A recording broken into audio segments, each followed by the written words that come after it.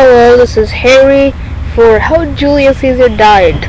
On March 15th, 44 BCE, Julius Caesar had been assassinated by about 60 Roman senators. You may wonder, why would they kill him?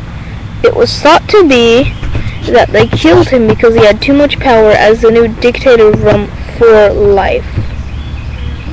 He was killed right next to the theater of Pompeii, which was also right in the middle of a Senate battle or debate.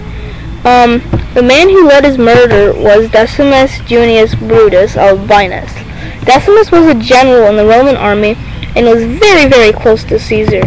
They were thought to have nearly almost been together a lot of the times talking about war strategies.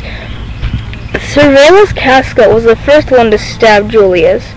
The second wound was in the breast area, and that was thought to be the only one that was fatal, seeing as it could have stabbed him somewhere, cutting his lungs, making the blood fill up the lungs, eventually making them explode until he couldn't breathe and he suffocated.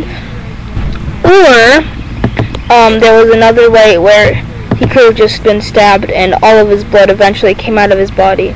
Some people think there was another wound near his lower body, which could have killed him nearly instantly with blood loss, but no one has really proven that that's a real thing.